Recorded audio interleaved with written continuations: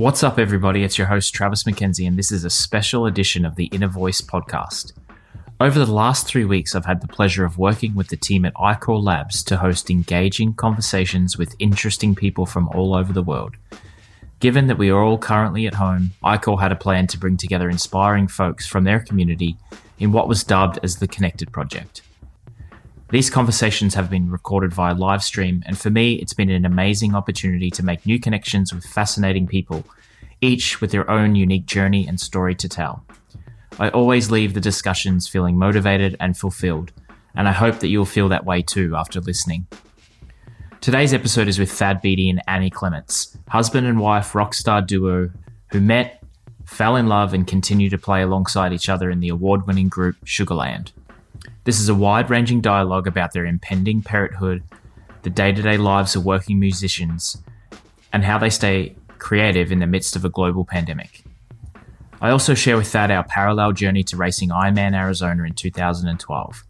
The similarities are pretty epic. There's plenty of great lessons and thoughts that come out of this one. As always, thank you to John and the team at iCore Labs for their support of the podcast and for the opportunity to host these important conversations. If you'd like to view the video version of these conversations, I'll add the link in the show notes. Also, as a special thanks, iCore currently has 25% off all of their products on their website. Check out icorelabs.com for more details. For now, here's Thad and Annie.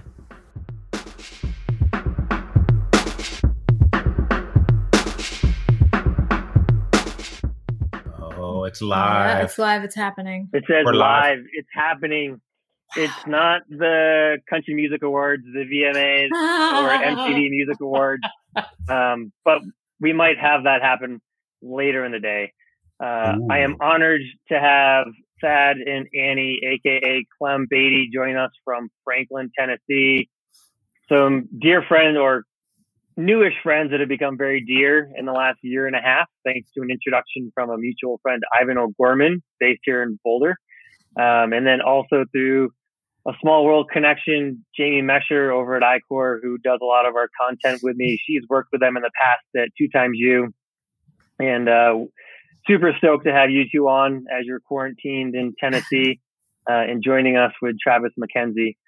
So howdy. Yeah. Thanks for having us. I wanted to start with the realization that you needed a theme song.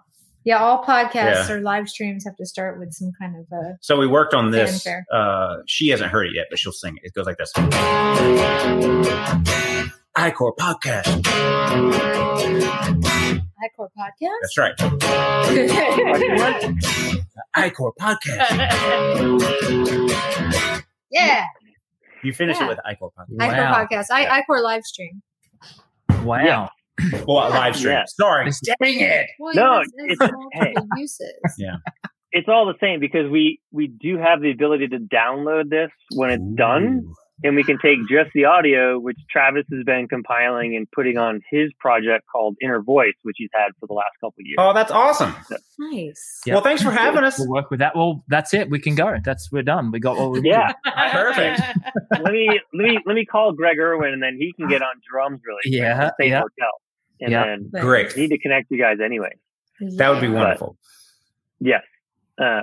So without further ado, I don't want to. My mom said I have a voice made for radio, not for TV.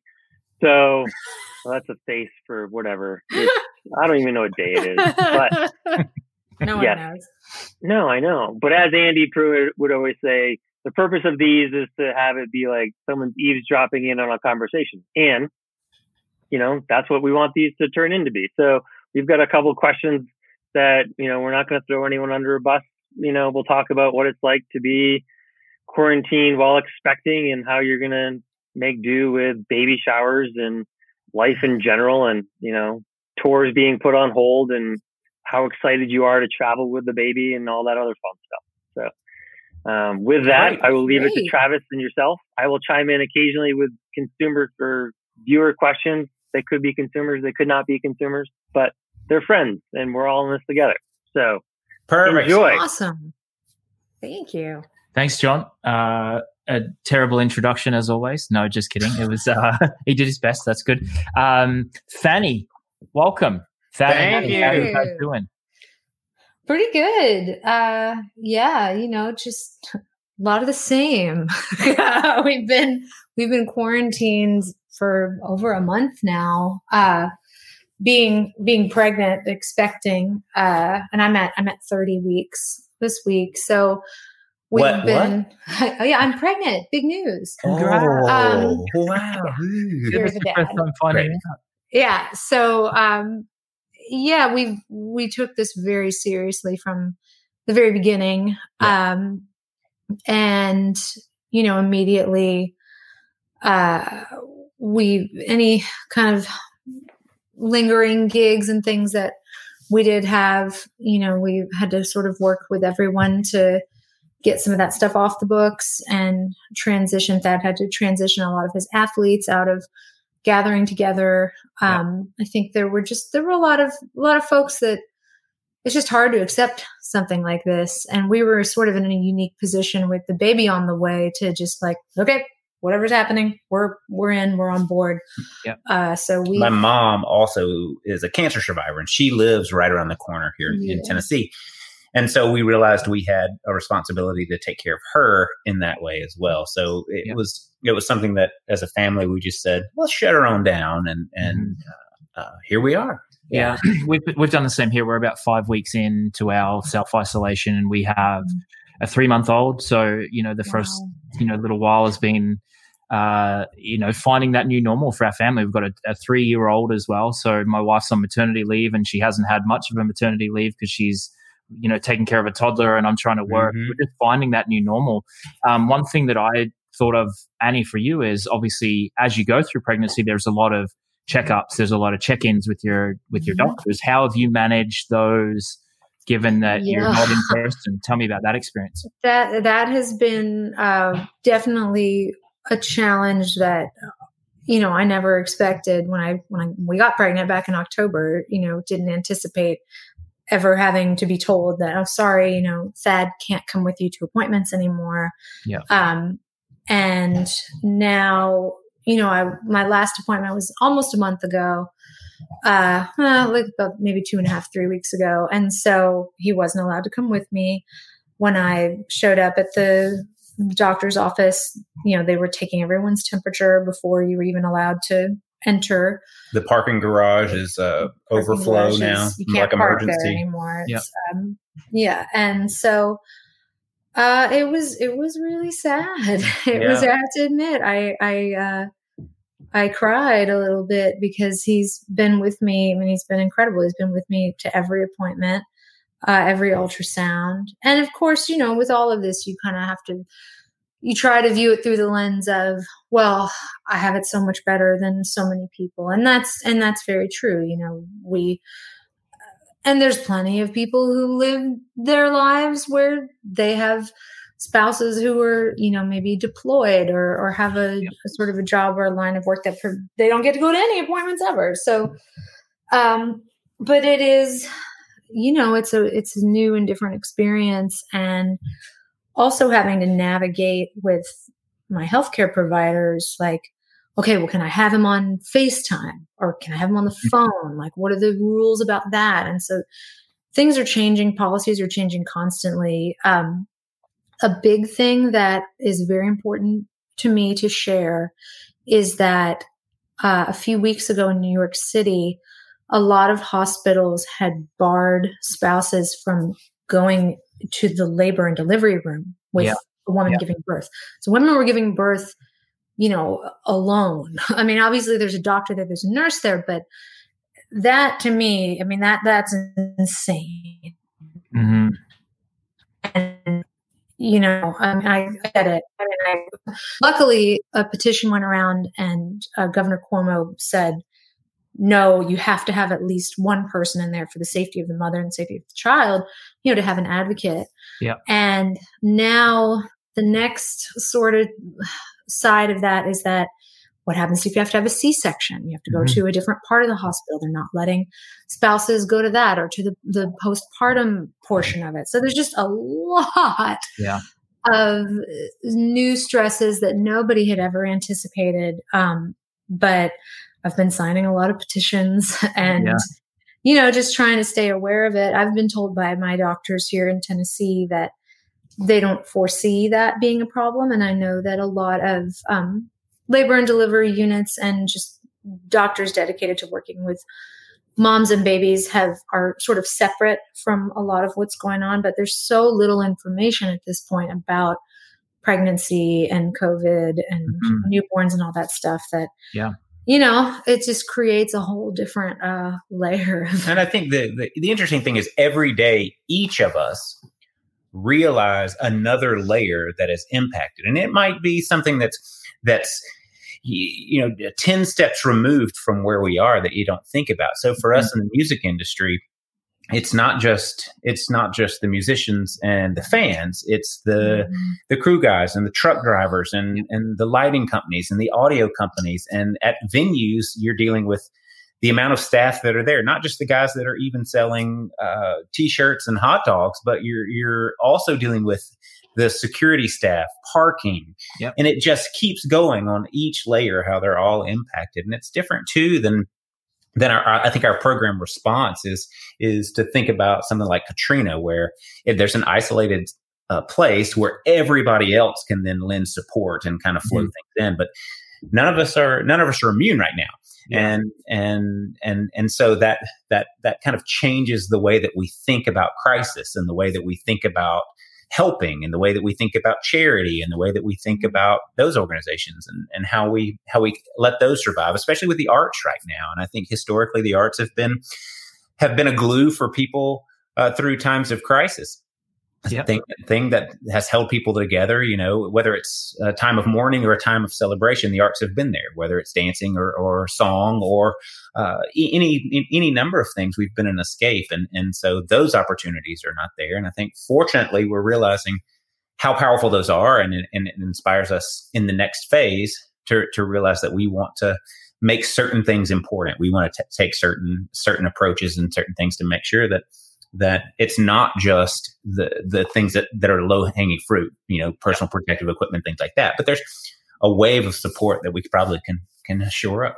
Yeah, really well said. And Annie, back to your point, we've got friends who are due this month in New York City, and they were going through that and talking to my wife about those whole experiences. And then we thought about our experiences. Our first baby was born in Vancouver in Canada, and it was a separate children's hospital, and Canadian healthcare is very different to the US. And then we had our son here in Boston, and my wife had to have a C-section, and the difference between the two experiences and thinking about her having to go through that alone was mind-blowing, because you do need advocates, you need support, you need someone there that you're close to, all of those things that you can think through.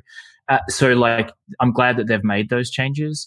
And I also feel for people who are about to go through it or have experienced some of those restrictions. A follow-up question to that before I comment on what you mentioned, Thad, was, does the current climate and the current circumstances, how does that make you feel about bringing a baby into the world? Obviously, it's a very different place to when you first, thought you were pregnant. Like, what is that for you right now? I mean, it's interesting. I'm of two minds about it. On the one hand, I'm absolutely gutted and devastated by not knowing when I'm going to be able to introduce her to her grandparents or our friends and family. I know just from guidelines they're giving people, they want at least 6 to 8 weeks post-birth at this point, this week before introducing a child to other family members, just for the child's own safety. Yeah. That part of it is and then there's, this other piece of it, which is such a heightened appreciation for all the people in my life that I do love and care for so much, and having this time with Thad to just hunker down and get to be together, and really having something to look forward to. Like, the birth of the child has really provided a lot of, light at the end of this tunnel, and a lot of strength and encouragement and given us a real focus during this time, which I'm really thankful for. And I feel like as a family, our family is stronger and more connected and more in tune with each other than ever before, and having conversations about things that really matter. We've been reading a lot of books together. Every night, Thad reads aloud to me a few chapters from, our various collection of parenting books. Throw them all out the window. Yeah. But the baby starts kicking as soon as she hears him start reading. But there's a lot of random reading as well. It's not just the parent. Yeah. It's all kinds of crazy fun stuff. All kinds of stuff. But, so it is kind of this double-edged sword where, there's some really incredible blessings and then some just real sad spots. It's definitely been something that we talked about. Obviously, we're not the spring chickens. Like a lot of our friends have kids that are going to college next year, and we're having our first child. Yeah.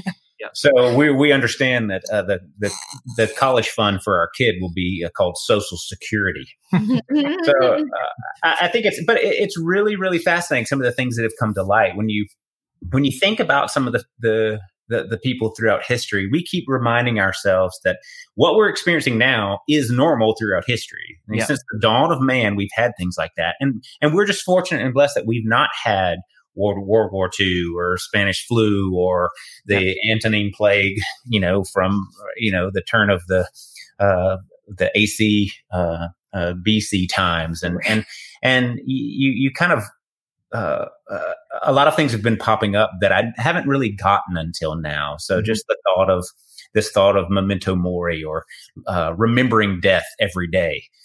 Which is kind of a bizarre, sick thing, and you don't really. But it reminds you to remember life. Yeah, that's the whole thing. Is you think, okay, today could be the last day ever. How would I want today to be?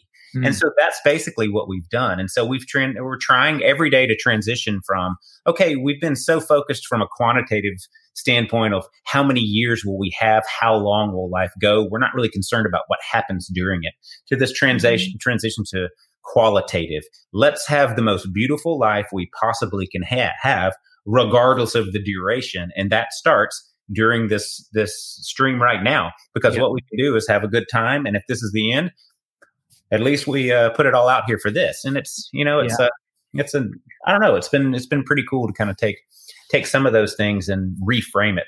One of the parenting books that we read is The Danish Way of Parenting. Right. And so it's pretty freaking awesome. Now we want to be, learn Scandinavian. Pretty bad. So this idea of hygge. We're obsessed with hygge.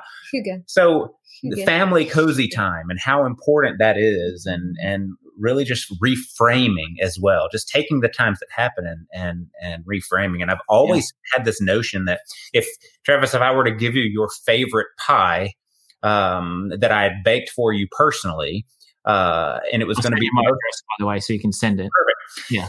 So when this pie shows up, it's going to be missing one piece. Right. And then you're going to look at it and you're not going to think, that is awesome. He sent me my favorite pie. You're going to think, where's the rest of it? This mofo stole a piece of my pie. And that's going to be your first thought. And so now your whole reality is not focused on the 95% that's awesome. It's on the 5% that I took and how weird that was. Yeah. And so your entire idea of me will be focused on only 5% of the reality. And so now we've been handed this amazing gift in many ways to control, alt, delete. And we're trying to just do things every day that remind us of that. That's beautiful. It's really well said. And I appreciate you for sharing, both of you, and kind of going deep on that stuff. I think I get a sense that you're both thoughtful anyway before this happened. So I'm guessing this isn't new, that you're kind of living your life this way. And Thad, I do have some memories of you that I will share in a little while here. But I want to hear the quick and dirty version of your love story. How did you guys meet? How did you get together? You've got 90 seconds. Go. Okay, we met at work. So we were at the same audition for the band Sugarland in 2006. It's kind of funny because they were looking for a bass player and for another guitar player. And another bass player who was a friend of Thad's was auditioning. He was like, hey, man, you should come to this audition. And his bass player buddy didn't get the gig. I got the gig. And then Thad got the gig. And it was a long, slow burn. It was about a year of just being friends and living every moment together on a bus and backstages. And we very slowly and cautiously dipped our toe in the water of like, hey, I like you. Do you like me? We asked for the lead singer, Jennifer Nettles. We asked for her blessing. Now, she's a totally different story, as you know. Basically, this is why I set you up like this. We secretly dated for a long time at work. The only people that knew were us. Yeah. But of course, everybody else knew. And one day, we weren't even dating for that long. We finally told them what was going on. Like, we thought you guys had been together for like 6 forever. months. Yeah. Yeah. We're like, I received a summons to Jennifer's dressing room. And in her best Southern drawl, she said, can we use dirty words on this? Yeah, of course. Okay. So she said, look, I know what's going on. You're not going to meet anyone anywhere else. If you fuck it up, you have to deal with it, but you got my blessing. And so she was the one that went to it first. And there you go. Here we are. Yeah. Well, it sounds like a great story because it turns out you could have married your buddy if you didn't get the gig. That's right. It's true. It is, when you're traveling, when you're on tour, that's just like, it's your little bubble, you know? So you do find lots of people that, kind of fall in love under those circumstances, which also makes it very challenging because you're literally, living one on top of another with all these different folks, and you have to be very sensitive. And I think we did a really good job. It was almost 4 years after we started dating that we got married. It took a long time. Anyway, but when we had our first dance at our wedding, the whole band was there, and Thad gave me a kiss. He dipped me on the floor and gave me a kiss. And everyone in the band said, that's the first time we've ever seen you guys kiss. Wow. In like years of touring, of living on a bus with these people, of eating breakfast, lunch, and dinner every meal. And we were just very, very conscientious and cautious of trying not to make people feel uncomfortable or anything like that. So. Yeah, very cool. I had the pleasure of talking to Greg Irwin from Saint Motel last week on the show.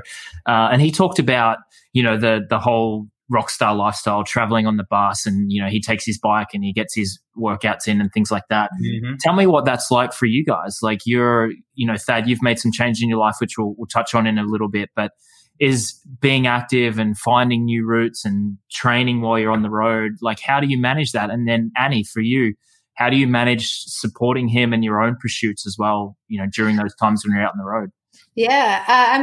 He's the expert on that.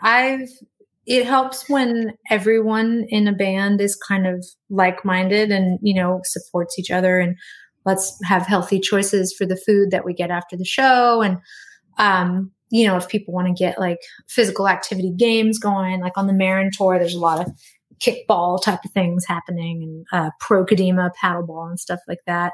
I like to have fun activities that encourage me to like work with a partner.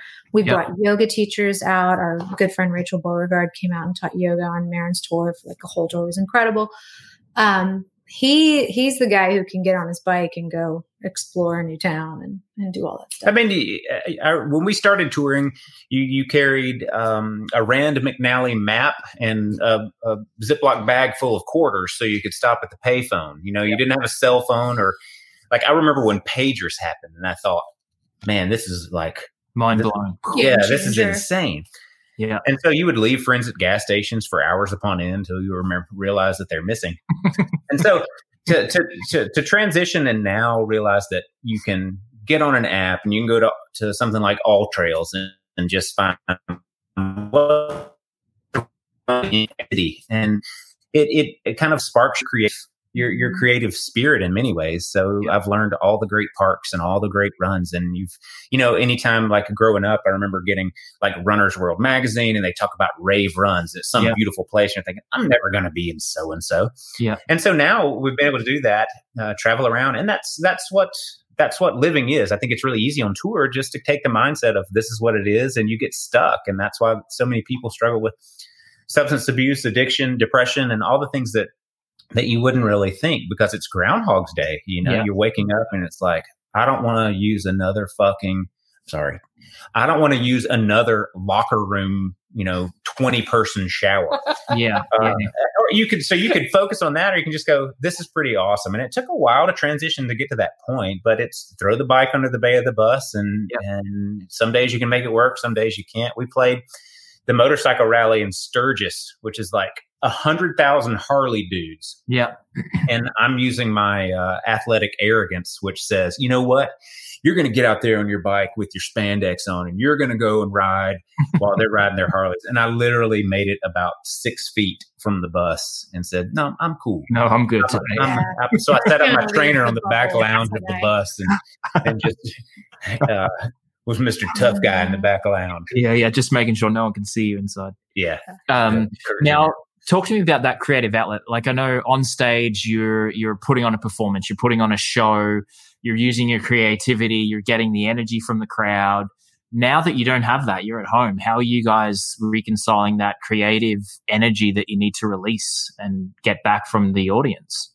I think there's a ton of different ways, and I think what this time has done creatively is kind of given you permission to explore. Because right now you don't have to offer, quote, a product necessarily for someone, and a lot of things that artists are bound by thinking about things commercially as well, and there's certain ways that you have to play, or certain things that you need to support or do, and many times in the studio, if you're working on stuff in the studio, there are days that it can be a grind just because you are needing to do what you've done for the past what seems like year. It's the same type of stuff because it fits a certain format. And so now we can be home and think, what I really want to do is I want to dig in and just spend a day playing Motley Crue songs. He's been really digging into like the music of his youth and the stuff that the stuff that I wasn't good enough to play when I was a little kid. Yeah. Now I can go back and like, man, me, like I'm able to dig deep and play some Rat. And also, no one knows, because I would never like live stream that I'm actually playing Rat or anything like that. Wouldn't tell the world. And so it's liberating to be able to do it, and it's just a question of vulnerability, and that's where art. Once you have an environment where you can be completely vulnerable, that's when kind of cool art happens. Anyway, not that me sitting around shredding on guitar by myself is cool art, but having permission to do that kind of gives you a creative spark instead of just kind of feeling the niche. Yeah. What about you, Ann? Well, I've been really fortunate with so I have a project called Side Piece, and it's all of these other female sidemen like me. They all tour with lots of different artists, and we have been able to collaborate musically, even though we're all quarantined, and we make these videos where we each go around and we record our part, and then our drummer puts everything together, and it kind of helps give us some focus and an anchor and something to work towards. Because when we were talking about side men and side women, they're a lot of, that's a big backbone of the music business, and people like me are used to working constantly. So, John says, I have the Tiger up if you want me to show it. We all watched Tiger King, and we did a tribute. We played Amazing Tiger, and we all dressed up. What a show that was. Did you guys before you finished, did you guys catch the after show yesterday? Have you seen it? No. Joel McHale does an after show. It's actually, and you've mentioned Motley Crue. It's perfectly timed because there's a Motley Crue reference in there. So go check it out after this. Like many do. There was one episode, this really, really quickly. Yeah. One episode of the what was her name? Sass? What was her name? Yeah, the girl got her She got her arm bit off, and instantly you see Joe change, and he instantly, within seconds, is putting a tourniquet on. He's calm, he's under control. He's almost like he's an EMT worker. Yeah. And it's almost as though there's a secret him that is programmed, and that's kind of who he is, and then everything else is this giant shell.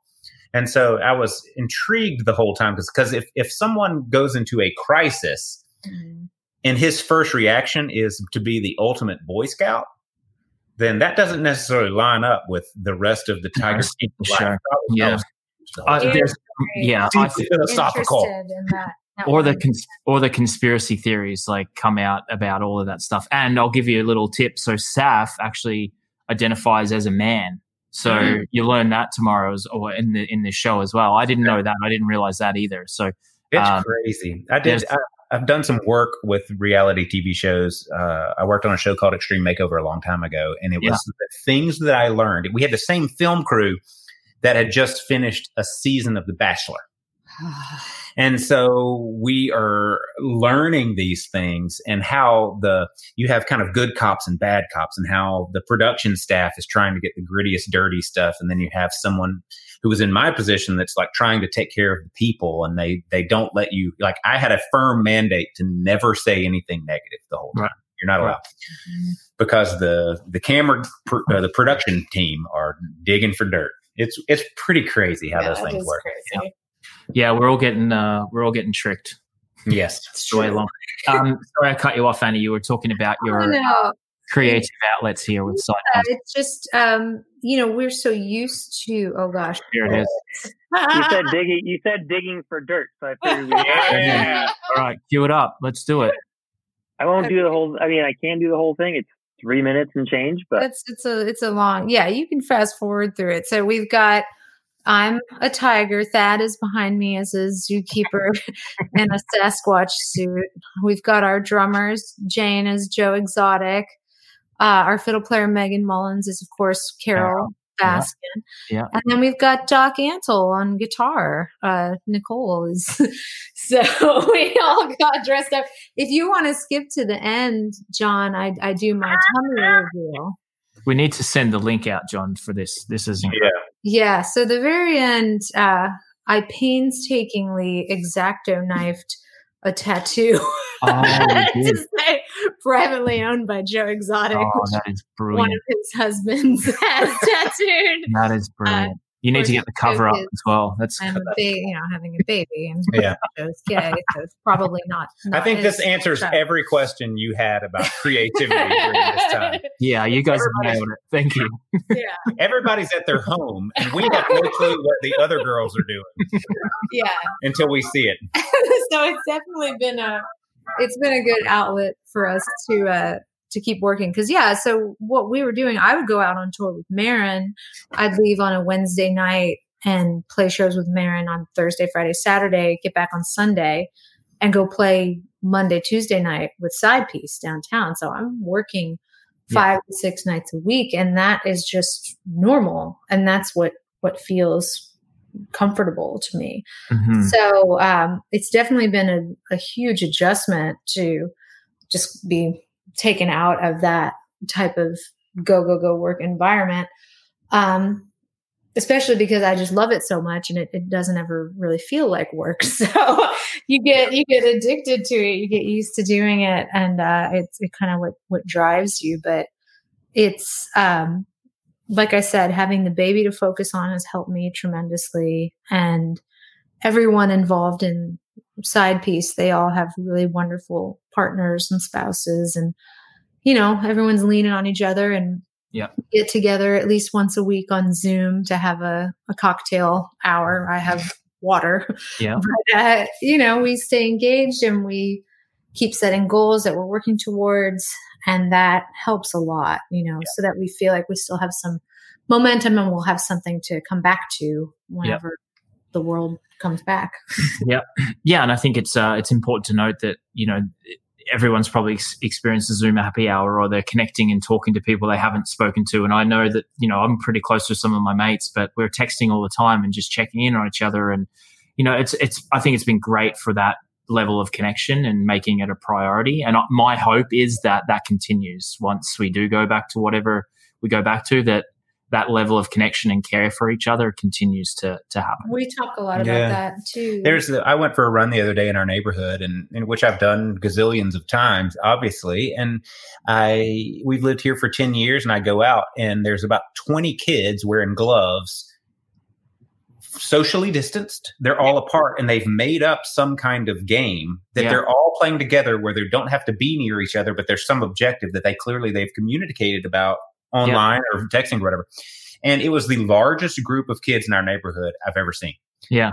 I've never, I didn't even know we had that many kids here. And I think there's a lot of really cool things.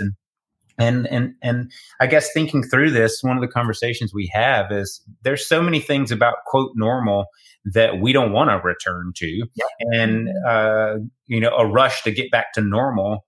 I think we've been afforded a pretty cool opportunity, and so we're kind of thinking, let's not.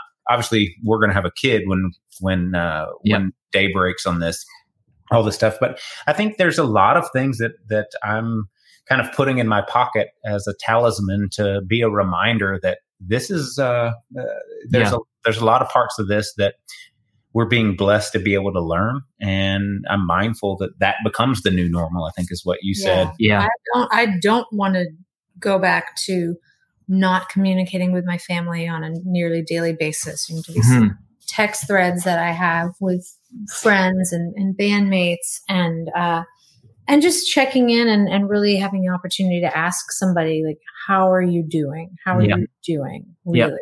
Yeah. Not just business as usual. We have to get to whatever our agenda is. Yeah. And also we've been so just mindful and conscious of what we've been consuming, and we don't waste food. We don't leave lights on. We're finally taking all of these steps that everyone, talks about. You got to do this, you got to do that. And it's, even, toilet paper, like you get 4 sheets, buddy. You're checking in on him, right? You're making sure he's only taking 4. I'm counting. I've counted the whole roll in advance. I'm going to recount it after you leave that bathroom. But she does. I have to. There's a checklist in there. There's an audit. We were talking about artistic or being creative and vulnerability, and it's interesting now because, and this is just my brain slowly catching up, but it's wild because when you talk to someone and you say, "How are you?"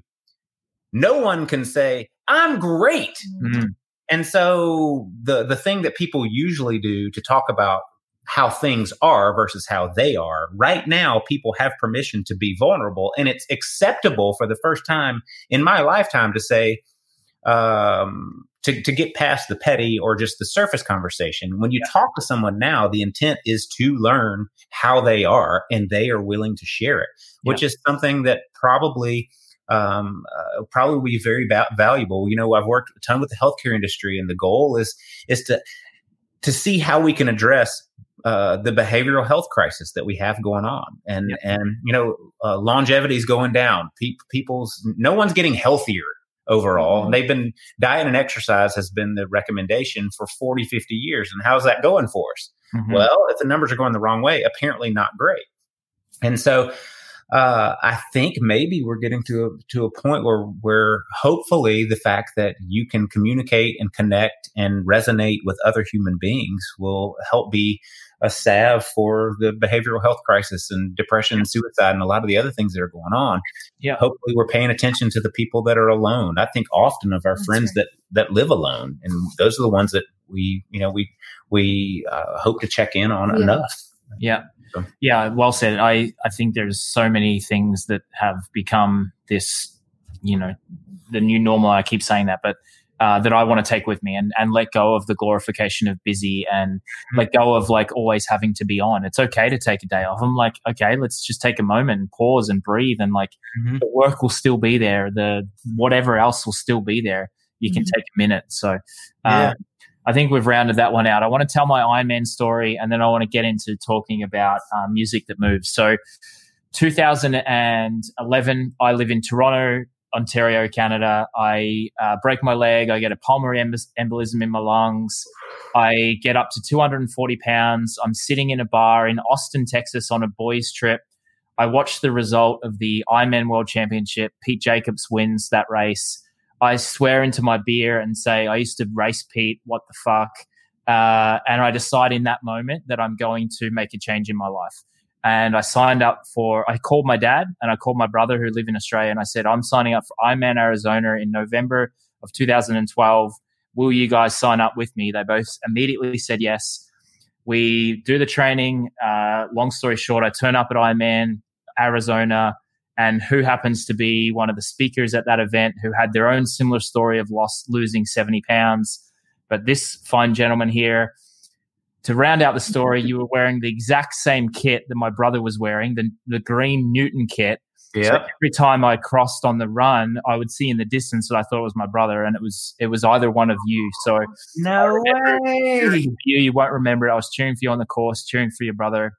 It was a life-changing moment for me, and I think our stories kind of parallel a little bit there as well. So, no way, man! That is awesome. So cool. Yeah, so I don't. That was your first Ironman. Mm-hmm. Yeah. And that was a big deal because I think I lost 60 pounds. So I got from 240 down to 180. I think you're about 70 pounds, making that change in your life. And I've listened, I know Rich Roll really well, and I've heard you on his show, and I know a lot about your story. So it's a pleasure and an honor to be talking to you, but I want to talk to you. I want you to have the opportunity to tell that story a little bit as well. And then obviously move into Music That Moves and kind of where that came from and what that means to you. Yeah, I think you basically just told it. I lived on the road for forever. We had, for 20 years or whatever. We had started dating. At this point in time, I'm a nice, well-rounded human being. Yeah. Say no more.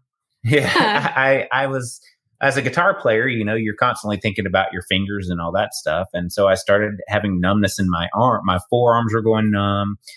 Which started this kind of emotional cycle. I was having anxiety problems, panic attacks, high cholesterol, high blood pressure. I weighed 230.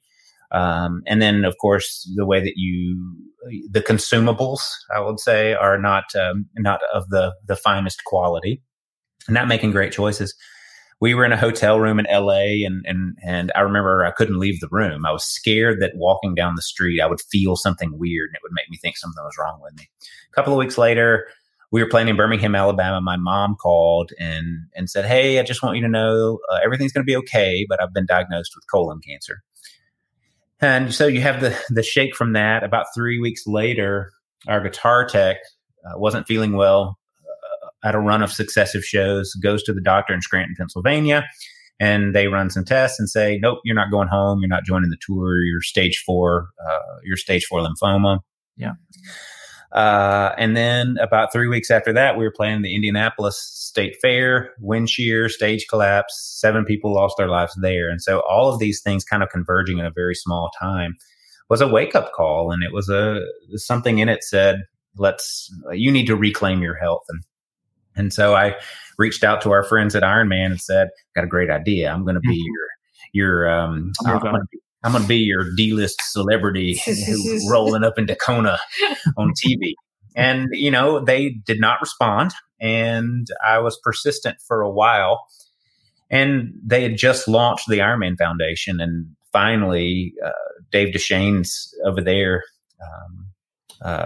connected with me. We played a show in Tampa, which is where the home base for Ironman is. And they invited me to the office. And we were just going to, brainstorm and talk stuff. And I think Dave's big plan was, we'll go to lunch, and then the Ironman headquarters is in this little cove on the water, so you can swim basically at work. So we were going to go swim, and then we're going to go eat. And the swim ended up being kind of Dave's audition to see if the portly gentleman from the internet that he saw could actually do anything. Yeah. And by then I'd lost all the weight. I was tuned up, and that's when they said, "Hey, we want to try and let you do this Arizona thing." Mm-hmm. So we did that, and then that rolled into the Ironman working on something called Kona Inspired, which is basically a way that they curated human interest stories for a while. And we had 7 athletes with crazy stories, two of which passed away shortly after, one of which didn't even get to start the race. And I learned about all the causes and all the things that they were doing, and realized that when you have it's a pretty easy fuel. And sometimes self-motivation is a difficult thing, but when your candle is burning on the gasoline of something bigger than you, then it's pretty easy to ignite. And then so that after that, I was fortunate just to be in a ton of places and a ton of events. And every time I was there, I I would do the certification that was the weekend before, weekend after, or being on the road. We have a lot of time during the day. So I basically just restarted my education, got certified as a coach and, swim, bike, run, the whole deal, nutrition, strength training, and just had so many people ask me for their help. So we started doing that just kind of casually, which then kind of grew. And the more I worked with people, I think the more I realized that the ones that were truly successful did have some kind of crazy story or a cause or something that they had committed to. And those were the ones that would go through the training and never miss a day, never have the first complaint, versus someone else who has all the means in the world and is just doing it for a bucket list thing. They would constantly be injured or have an excuse for why something didn't happen. And I think I just kind of took all the examples of everybody and said, there's this mysterious fourth discipline in triathlon that is the service piece, the something else piece, and I called it athletic hypochondria. Basically, if you're so focused on your performance, then you freak yourself out about everything. The tiniest little thing becomes a big thing. And there was Clem and I got asked a lot to work with nonprofits when they'd have silent auctions or if they needed tickets for a fundraiser. And so we became kind of a go-to helping people out with that. And one organization based out of New Jersey was kind of the impetus for most of the things that I've done the past few years. And they were just a simple mom and pop family-owned moving business. And they would go into people's homes and move them from this location to this location across Jersey. Yep. And they said that they realized that every time they moved someone, no one packs their canned goods. They just leave them. And so they started just asking people, hey, can we take your canned goods? We'll put them on the end of our truck and we'll drop them off at the food bank on the way to your new location. And of course, everybody was open to that. They challenged all of their competitors in the area to do the same. So now you've got local mom and pop Jersey folks, dropping off food at homeless shelters. And this is nothing. It's not out of their way. They're already loading stuff up. And so basically that organization, Move for Hunger, grew. Now it's in every state. They collect millions of pounds of food every year, and they don't do anything that requires days of service and gazillions of dollars. Yep. All they simply did was identify something very tiny that they could get involved with and take the 5 minutes that it takes to do that, and they're changing the world. And so Amazing. I was really inspired by that. And I thought, why can't we do the same thing, just using the vehicle of endurance sports and taking care of ourselves? And so now Music That Moves has turned into just a large kind of congregation of athletes that are realizing, hey, we want to push ourselves. We want to do the best that we can. We want to be finely tuned athletes, but we also want to think about another piece along the way. And it's not in any way to be self-aggrandizing or anything like that. It's just like it counts a lot more personally, and also as a motivation for training a lot of days. If it's raining outside or you don't feel well or you had a long weekend, if you think, I just got to do it because it's important for me to finish this because I'm raising money for X, Y, and Z, or I'm doing it in honor of somebody. Yeah. Those people were able to kind of pull through. And it's amazing. And so I think that's the kind of the magic mojo for performance. And it comes down to, we talk about this a lot as well, as basically performance is, it comes down to how you feel about how you feel. If you feel like shit and then you think, man, I really feel like shit today, and that sucks. And then you talk yourself into that, then your performance will follow. But if you say, I feel like shit today, but that makes sense because I rode 80 miles yesterday and I'm calorie deprived and it's 90 degrees outside. Yeah. This is pretty awesome. Cool. Your relationship with that is sports psyche, I guess, in a nutshell. And so now it's once again, which then leads us back to Danish way of life and hygge and reframing and all that stuff. It's really cool. No, that was great. It's it's like another level of accountability for people. You talk about and showing up and doing the work when you don't want to do the work. It's for a bigger purpose and a bigger cause. So it just adds that accountability. Annie, when I was watching you as that was talking, and I can see the pride that you have for the work that he's done and the way that he's changed his life. Tell me what that's like for you to kind of be, obviously you're providing amazing support for him, but what's that like for you to see the work that he's doing and has done? It's amazing. And I feel like I have to remind him all the time about how amazing it is, because he's on to the next thing, or he's, just downplaying his role and everything. But when, we go to a race or go see, these athletes, and there's 20, 30, 40 people wearing music that moves kids, it's a really big deal. And this little idea that he had, just for himself, has touched a lot of people and changed a lot of people's lives. And now it's kind of taken on its own entity and has been growing. And it's really incredible, Travis, the race in Arizona, Kevin Quigley was our guitar tech who passed away. Yeah. He was supported. He didn't have health insurance, and he was supported by an organization called Music Cares, which is the Grammy Association's nonprofit, their support wing. And they help musicians in times of crisis, whether that's addiction or if they lose their instruments in a hurricane.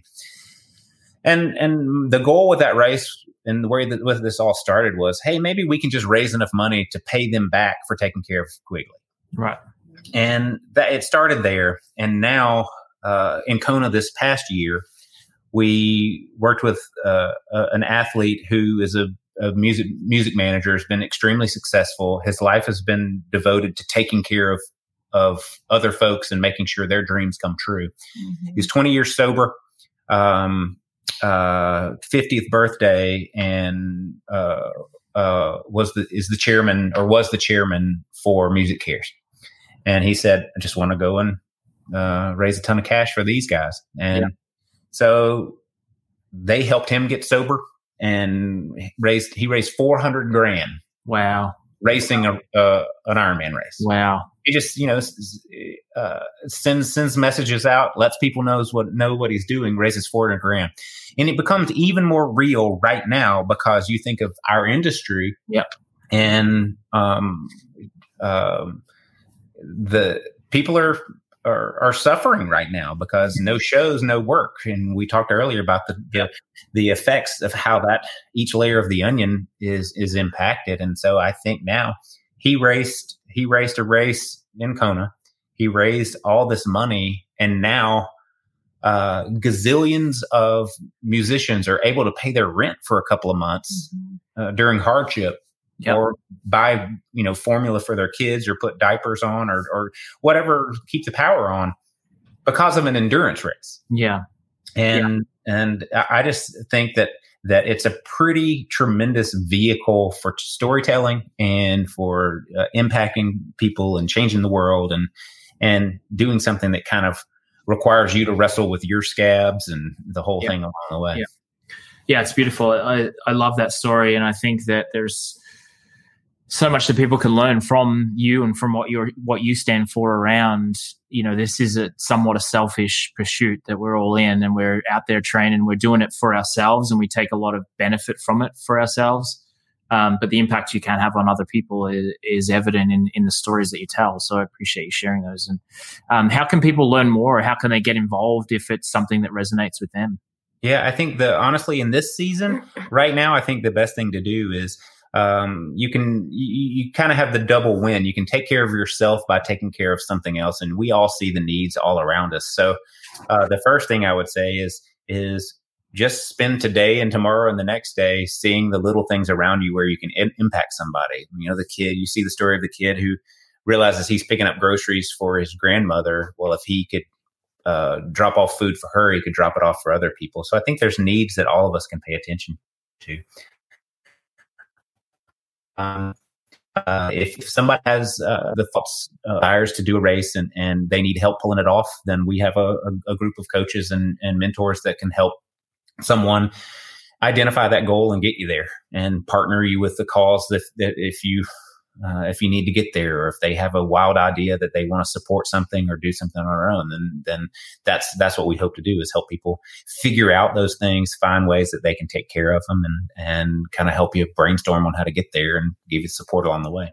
I mean, I think the worst thing one of the things from a coaching perspective is, hey, we got to have all that stuff dialed in. We need to have the most scientific approaches and the things that are taking care of athletes, because we need them to get to the finish line, because their story is vital.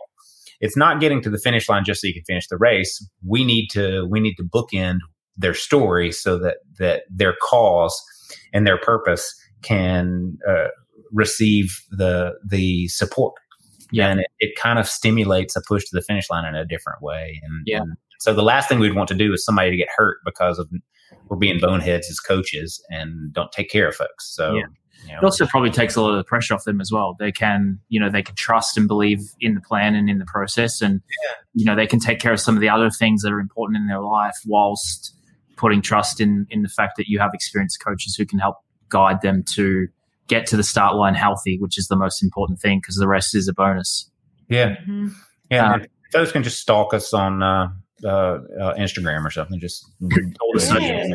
You would have. I don't know if you guys noticed, but my wife was coming in. This is our little art room as well. So she's doing some painting. Because I looked up and I thought I was looking at my house.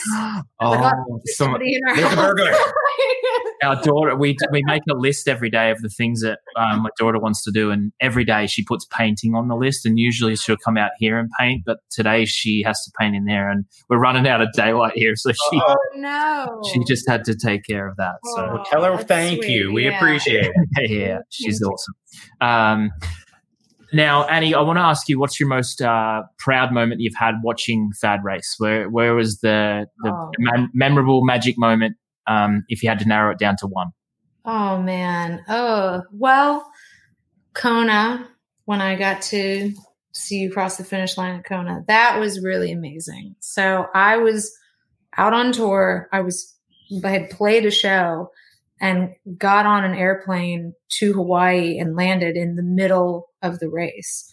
And Dave Deschaines, he found me, and, we found you on the track, and got, I got to come out and be there when he crossed the finish line. They let me, come out and give him a big hug and medal. Yeah. And did the medal and all that stuff. That was really awesome. And it was him, but it was also the whole experience of, being there in Hawaii and being with Dave and getting to see all the work that Ironman does on the island, and, actually seeing the faces of people who were receiving grants and charity money. And, it was sort of a totally overwhelming and really exciting experience. Yeah. The first time you raced Kona, that was a big deal. That's beautiful. Thad, I have two questions. One, why Ironman in the beginning? I know that, for me, going back to Ironman was because I raced when I was a kid. I did my first Ironman was 20. So it was a place for me to come back to that I knew I could have a positive impact and change in my own life. So that was the reason why I chose that. But I'm not clear on why Ironman for you. It could have been anything else. Why did you choose Ironman? I grew up with a handful of things that we did as rednecks in Mississippi. We skateboarded and played baseball. Yep. And then the other thing for me ended up being playing music. And the two of those worked together pretty well until I got to high school, where you kind of had to choose at that point, and you couldn't be in the band and play baseball, or you could. So I ended up going the music route, and kind of always being still connected to the sports world. And so in college, they let me walk on to the cross country team. It was about the only thing I could do. And I came in last for every race. And when I was in college, they invented this thing called the internet. And I was running across. Heard of it? Yeah, it works now. It's pretty cool. And so I remember the first computer. And at the time, I had was on the cross country thing, so I was kind of thinking about being active, and I'd always wanted to do a triathlon. And so the first thing that I looked up on the internet was triathlon stuff. And so I assume it was, I mean, I don't even remember what it was. I don't know if Ironman had a website, but I definitely remember looking up things and seeing what I could find out about Mark Allen, Dave Scott. And it was kind of that, the end of, the end of that era. And so I had this very bizarre, cyberspace entry through Ironman stuff. And it just kind of, like many people, just kind of stuck in your mind. And once you see some of those images and things, you kind of always dream about it. And it's, it tucks in there with my, I'm going to climb Mount Everest, all those things. All those things. Yeah. And so when all this came up and, I realized that we needed to do something and I was working on my health journey, I kind of hearkened back to that time and thought, this is something that I could actually pull off. Yeah. And, I enjoy these things. Yeah. And it just kind of fell naturally in place there. Yeah. Very cool. Thanks for clarifying that. Yours and my first internet searches were very different then. I was a 17 or 18-year-old boy, so you could imagine maybe what my searches were. But you had to do them at the library at the time. So, yeah, anyway. So you were, you were researching Plutarch or... Yeah. The physical structure of oxygen, maybe. Yeah. Biology. You were definitely doing biology. A lot of biology work. Next question. Same question that I had for Annie. What's your most memorable moment in an Ironman or physical activity wise? This one's easier because it was, once again, I've used this term athletic arrogance, where once you get in shape, you kind of think you can kind of do a lot of things. I think we all, once you've done a handful of Ironman races, you think, I might not be fast, but I could pull it off, which of course is a very, very, very, very bad place to be. I'd never mountain biked in my life. And I got a call from some friends of ours who run a PR firm, Hugh and those guys. They're based in Boulder, and they've worked with a ton of folks. They say, yeah, we're representing this race out in Colorado. It's in the highest incorporated town in the country. It's a place called Leadville. They do this mountain bike race called the Leadville 100. You can come play the national anthem and do some stuff for us. We'll give you a spot. Would you be interested in helping us out? I'm like, sure, it'll be cool. So literally got a bike in Nashville. And they put it together, made sure it fit, and then they immediately took it apart, put it back in the box, and we just shipped it to Colorado. Yep. I picked it up there and put it together. And at this point in time, I'd never, I'd ridden a road bike, but, riding single track's a totally different thing. So my pal, Ryan Dolan, from Roca, said, I will take you for a ride and see what's going on. So before that, I thought I'll try on my own. And so I go out and he sent me to this trail out by the reservoir, and there's not much out there anyway. So it's not much you could do. So I go out there and I crashed the first mountain bike ride. And so now I ended up riding it 4 times and then going to Leadville. And there has been nothing. The way that the day worked was, if you finish that race under 9 hours, you get this belt buckle like the size of a Thanksgiving platter. Yeah. If you finish it under 12 hours, you get a belt buckle, but it's not as big as the other one. And so my arrogance goes in. I get to the halfway point, which is before this massive climb to the peak. And I didn't have any support there. I had one friend. I didn't even know you're supposed to carry support. So I have this friend, and I see her, and I said, I got this 9-hour thing. It's no problem. And her husband was racing. She said, don't even try. Don't even try. So I was well on target at the halfway point, and then it all, going 4 miles an hour for the next 3 hours or whatever it was. Yeah.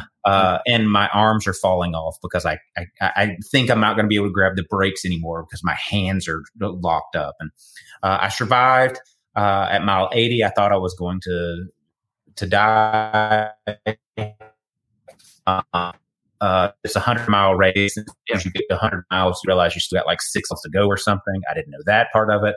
I crossed the finish line and just began openly weeping.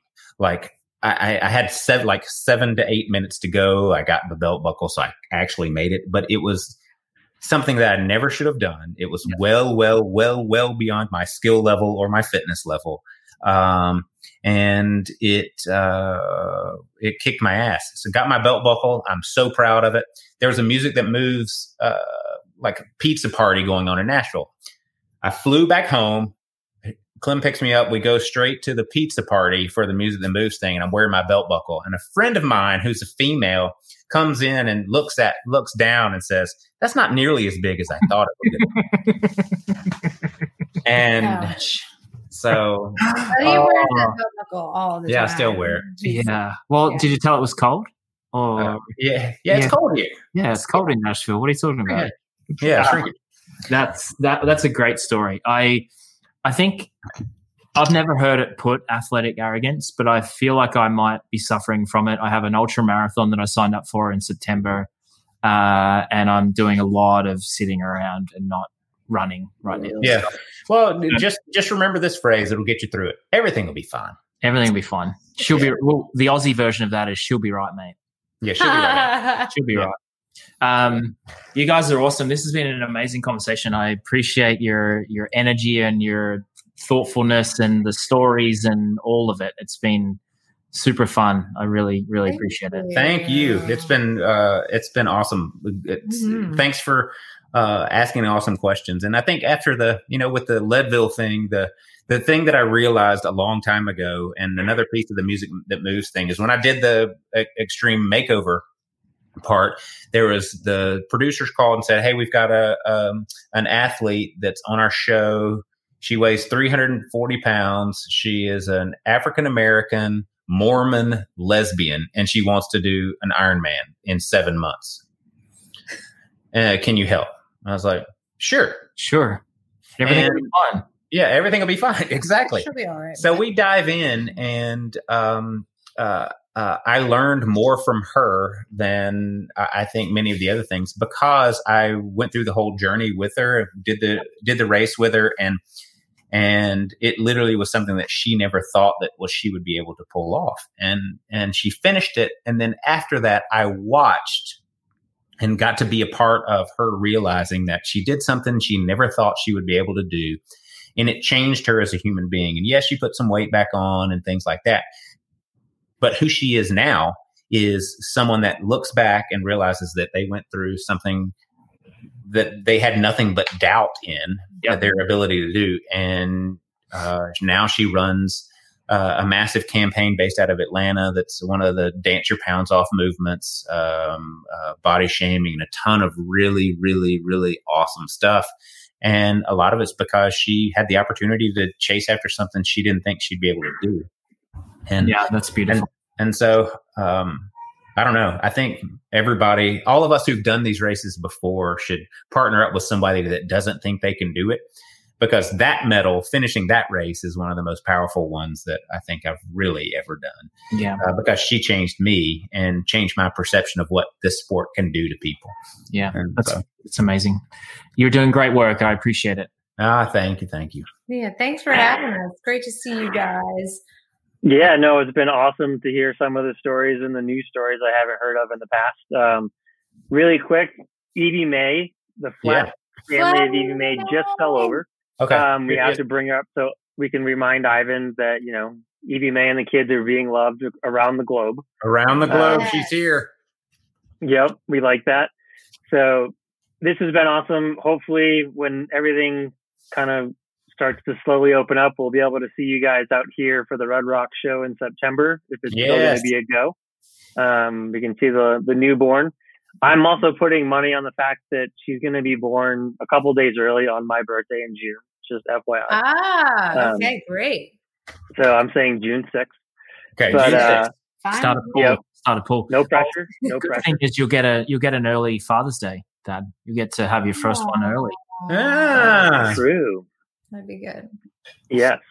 Yeah. In closing, I like to provide everyone, sort of like they do on Hot Ones, with not like multiple camera angles. You only get one, but you get a 20-second soapbox, which is the exact duration you should take to wash your hands, to say anything you want. So I'm going to remove Travis myself. It's just you two in the spotlight for 20 seconds. Uh-oh. Yeah, don't be afraid. You've done a lot worse. Okay. Good luck. Okay, so here we are. This is my first thought. Normal is what we keep saying we're going to go back to. But my challenge is to never go back to normal. Find the things that are awesome now, make them habits so that they become the next you, which is an evolution. We're in the midst of this biology thing. It's going to be awesome. Biology wants to live. So you guys too, live. No more normal, only new awesomeness. How's that sound? That's great. I'm done. Okay, cool. Bye, guys. Bye. Awesome. Thank you again, Thad and Annie. That was awesome. I really appreciate the opportunity to have these conversations. It lights up my day. It gives me motivation to be better, to do better. As those guys said, find the new things that you love doing that are meaningful to you, and let's stick with them. Look forward to many more of these conversations. Thanks to those guys. Thanks to John. Thanks to iCore. Peace.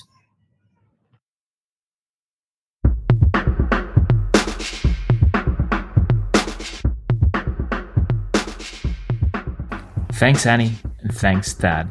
It's always amazing to connect with such humble and thoughtful people. Stay tuned for more episodes of the Inner Voice podcast. There will be many more special edition episodes as a part of the iCore Connected project, as well as regularly scheduled conversations as well. If you enjoyed the show, I'd love to hear from you. Send me a thumbs up on social media, and it would be great if you could recommend the show to a friend. Also, head over to icorelabs.com and grab 25% off all their products. That's icorelabs.com. Thanks for listening. I'm Travis McKenzie, and this is the Inner Voice podcast.